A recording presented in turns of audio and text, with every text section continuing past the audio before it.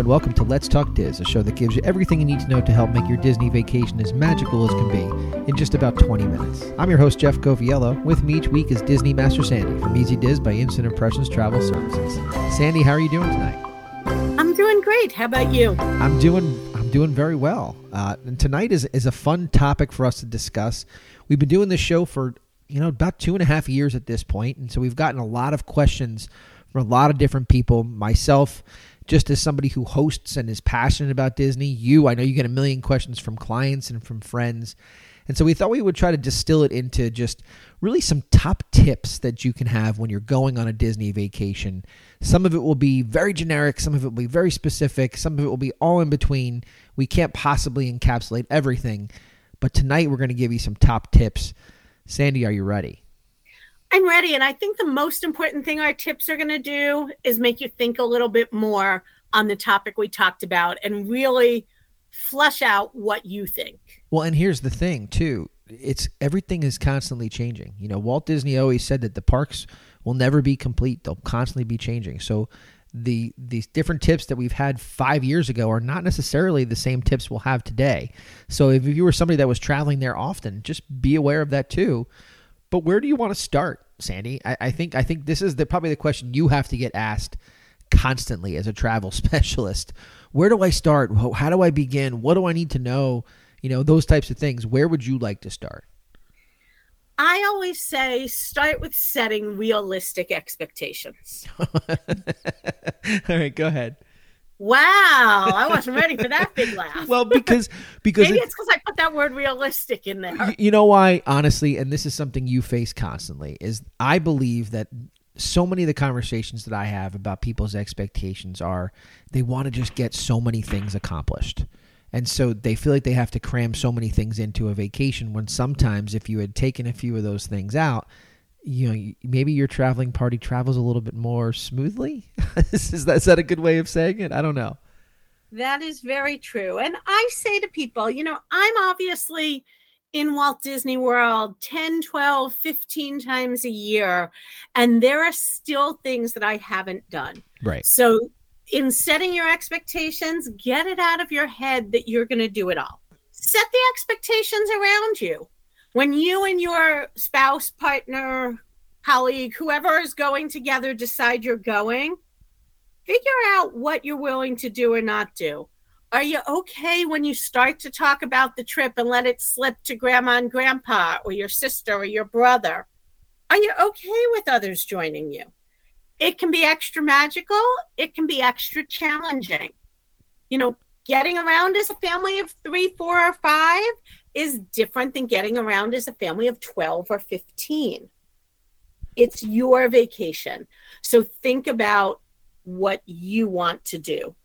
Well, and I think all of that is the precursor to planning, right? You can't plan unless you have an idea of what it is you're looking for. It's almost like getting into a car and just trying to drive aimlessly and ending up in Albuquerque. Like, that's just not how it works. So you have to have an idea that you want to go to Albuquerque first and then plan how to get there. So talk to us about planning. This is literally what you do for a living, is you plan people's vacations, very expertly. That is where we start. You need to plan.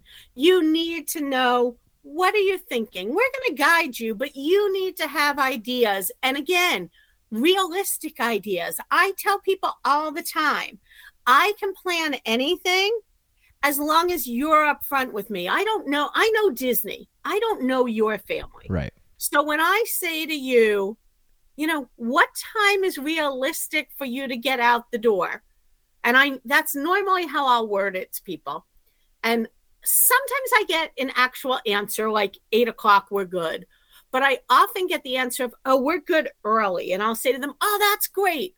What does early mean to you? Does it mean like 7 or 7:30? And they're like, oh, no, 9 or 9:30. Right. Well, here's news flash for you.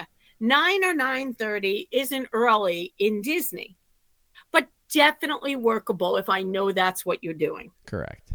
Yeah. So a plan is important, but I always think of my Nana, and her favorite phrase to say was, man plans and God laughs. Yeah, that's very true, especially when it comes to the weather, which we all know Central Florida is very well known for.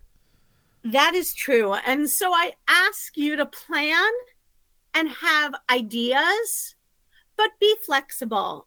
We've talked about before that some of the most magical moments happen when you're not planning for them. And so when we plan with clients, we plan for meals if you're doing a sit-down meal because you need a reservation. We plan for what park are you going to, and are you hopping, and which park are you hopping to? Are you doing parades and fireworks?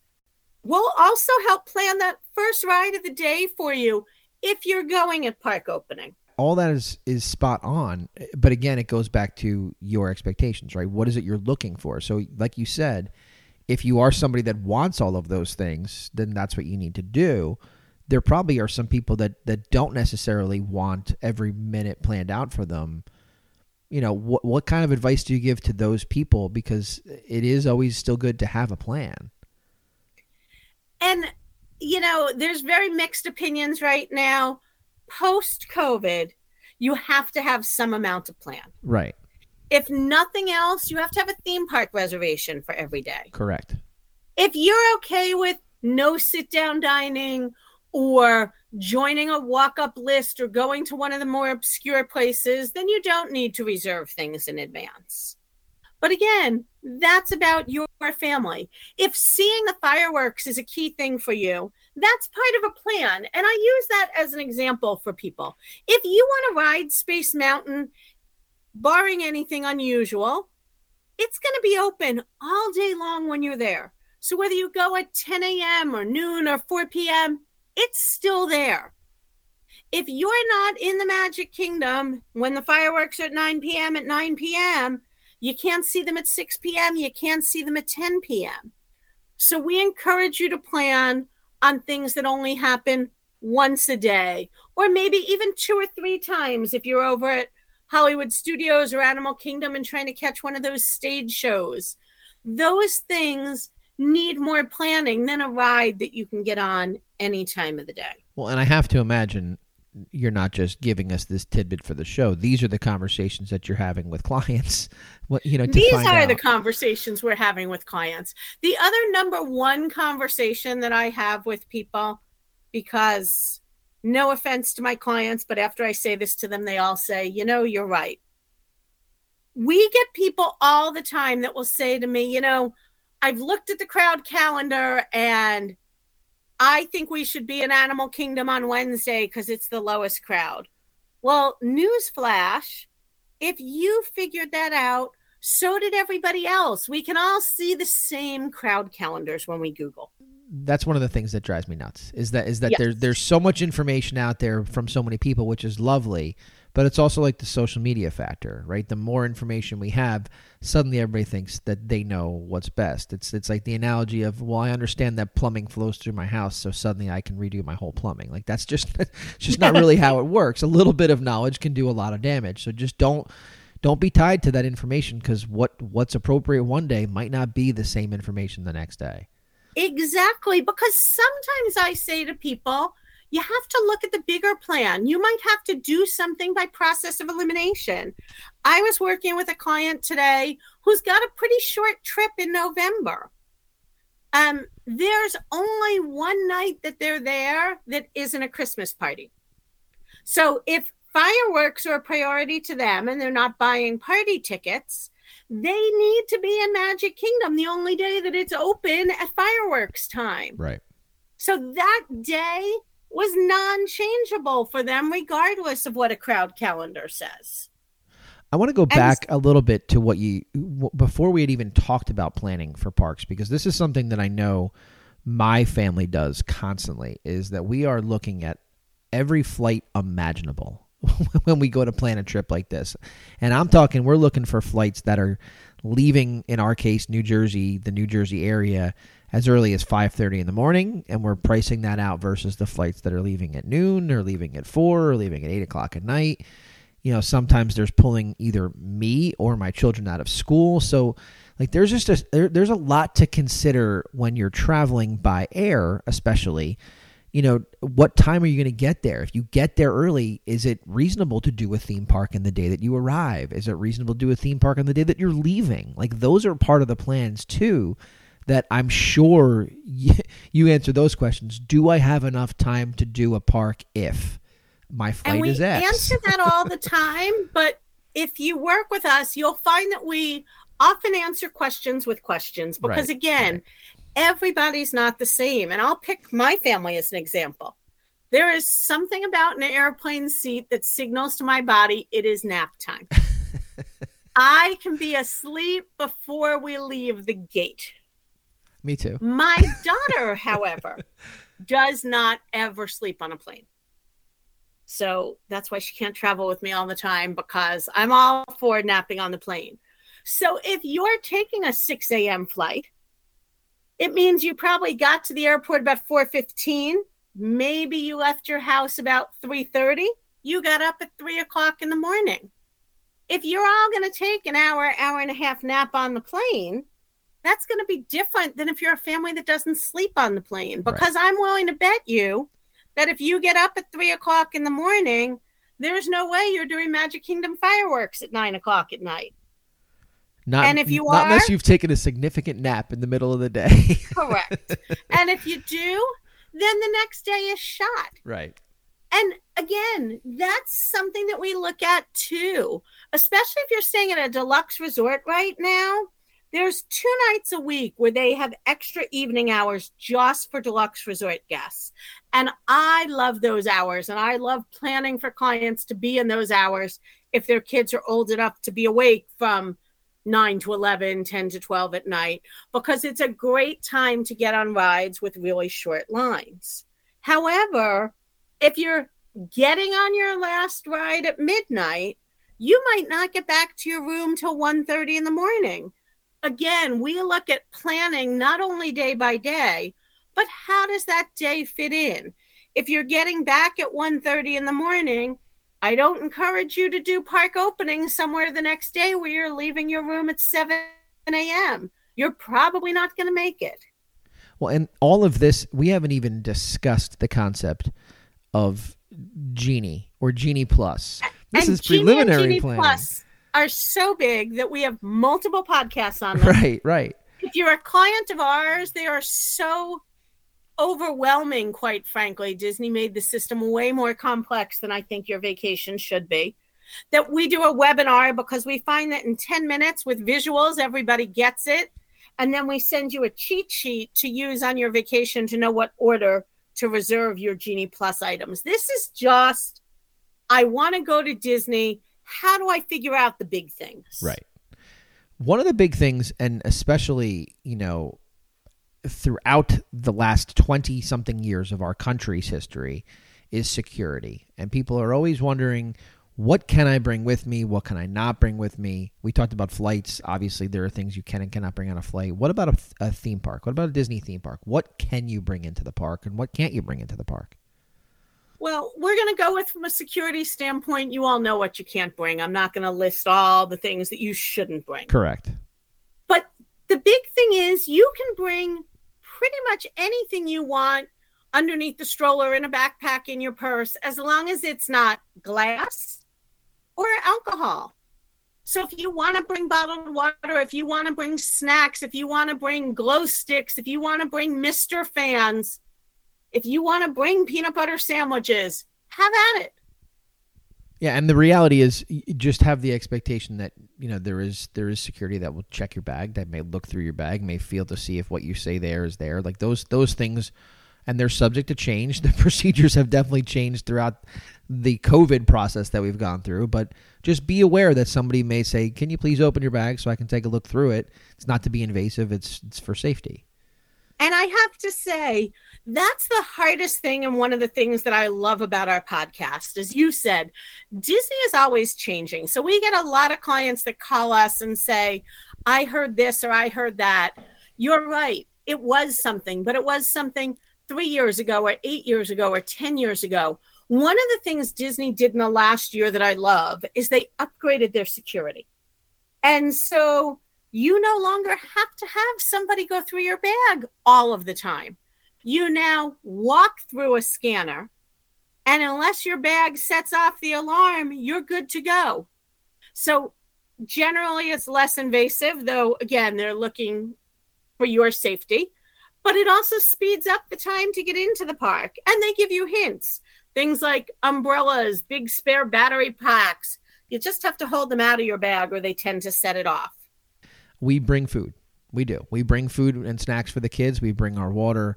Those types of things are things that we do bring. So you're not going to look like the only person, in the world that's bringing a peanut butter sandwich, as Sandy said, into Epcot. Like, that is a thing. So just don't be afraid to do what is right for your traveling party. You might not want to spend $200 on food inside the park, and you're perfectly fine with Uncrustables. People are doing that constantly. And some of it also is about food allergies, food preference, timing. Again, yes. I've said it on other episodes. When my daughter was younger, I'm bored and I'm hungry were synonymous. 100%. So any line that was more than 10 minutes long, she told me she was hungry. So again, if you can have a little snack, that's great, because you don't want to fight over it. You don't want her whining. You don't want to send one parent running for something. The only thing I will say, and this kind of feeds right into our next thing, no pun intended, please be careful what you leave in your stroller.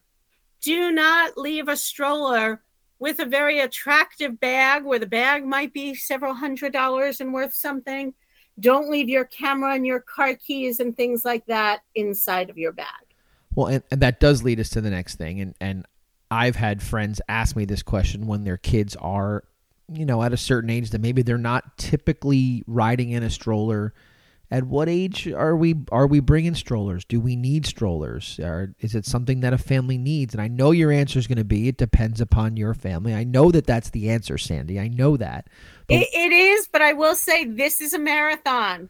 Your children need a stroller in Disney way later than they need it in the rest of their life. 100%. Couldn't agree more. And this is another example of things that Disney has changed. If we were doing this show 5 years ago, I would tell you not to bring your stroller from home. We work with some great off-site companies that drop the stroller at your hotel for you, and it's just super convenient. Well, Disney changed that policy a couple of years ago, and now there's only one stroller company that's allowed to drop strollers. The others all require what we call a meet and greet. I don't want to have to meet somebody when I get there to get my stroller and meet them to return it. No. And the one company isn't always available or doesn't have the style of stroller that you like. So you've got three options. Bring your stroller from home. Again, if you're like me and your baby is an infant and you've got that $700 Peg Perego stroller, leave it home. This is not the spot for your $700 stroller. You've got a sit and stand for your two kids. You might want to bring it. I know it seems big. You'll appreciate it in the airport at both ends. Or if your kids are a little bit on the older side and you're questioning whether you need it, you can rent a stroller from Disney.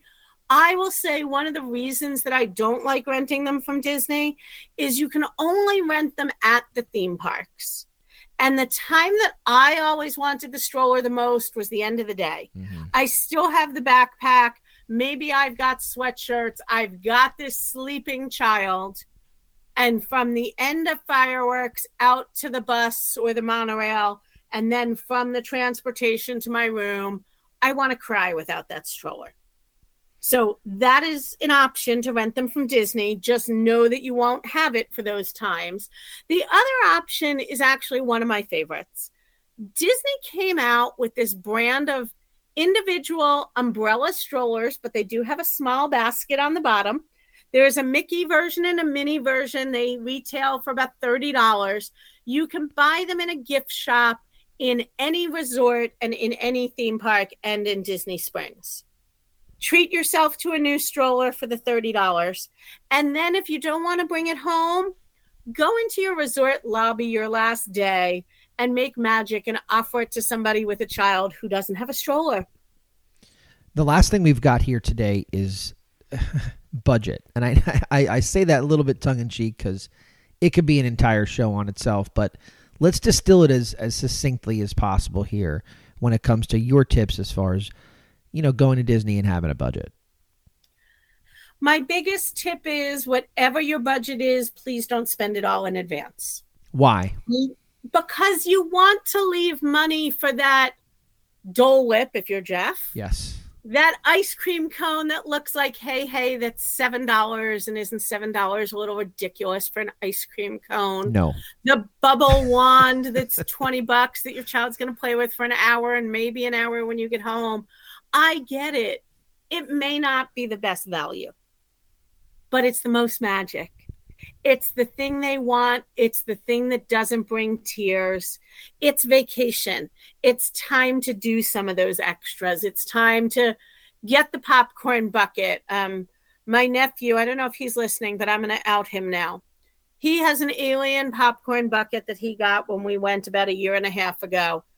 And I am told that he will only eat popcorn at home out of his alien popcorn bucket. Those things matter. They do. They matter, and you bring them home, and they have memories that are tied to those specific objects. And so, for $10 or $12, you've got something that you've taken home that every time your child looks at it, they think of a good time. That it matters. It really does. And I will also say, look on the My Disney Experience app. You can go into the app and place an order for quick service food, aka fast food. You can get all the way through, except don't put in your credit card and check out, to see what a fast food lunch or dinner would cost you. It's going to be more than you think. I'll be honest with you, Burger King and McDonald's at home now are more than you think. So leave that money in your budget, even if it means downgrading your resort to do it. Sometimes I say to people, you're better off with one less day at Disney, whether it's one less park day, one less night in the resort, not to spend all of your budget, because feeling like you're watching every penny while you're there definitely takes away from the magic. Well, we're coming to the end of the show. Is there anything you want to leave folks with as far as our top tips for traveling to Walt Disney World? One of the top questions that I see asked all the time is, what are the most comfortable shoes to wear when you go to Disney? And if you know me or you follow us on social media, you will know that I live in Crocs flip-flops. I have hiked Machu Picchu in them. I have toured Europe in them. I certainly do Walt Disney World and Disneyland in them. Why? I have foot issues. They are the only thing that works for me. Croc flip-flops are not going to work for everybody. And Crocs, feel free to send me some extras. This is not an endorsement. No, not at all. Of course not. Shoes that work for somebody else are not the answer for you. Whatever you are most comfortable in is the answer for you. And please do not buy new shoes for vacation.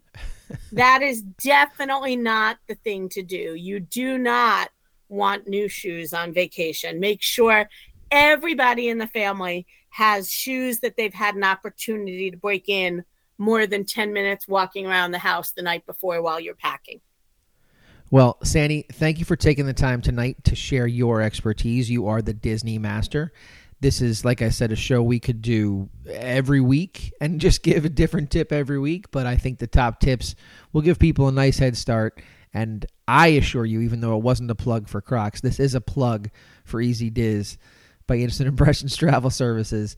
Contact a travel specialist. That's the number one top tip I can give you, because if you have questions, you're going to get answers. You're going to get more questions too, but I promise you're going to get answers. So thanks for taking the time, Sandy, and have a great week. You too. And that's a wrap this week on Let's Talk Diz. If anyone you know could benefit from this or any show, please share on your Facebook and Instagram for other Disney fans to enjoy. And don't forget to reach out to the folks at Easy Diz by Instant Impressions Travel Services for any Disney destination planning. Make it a great week. And as always, keep making memories.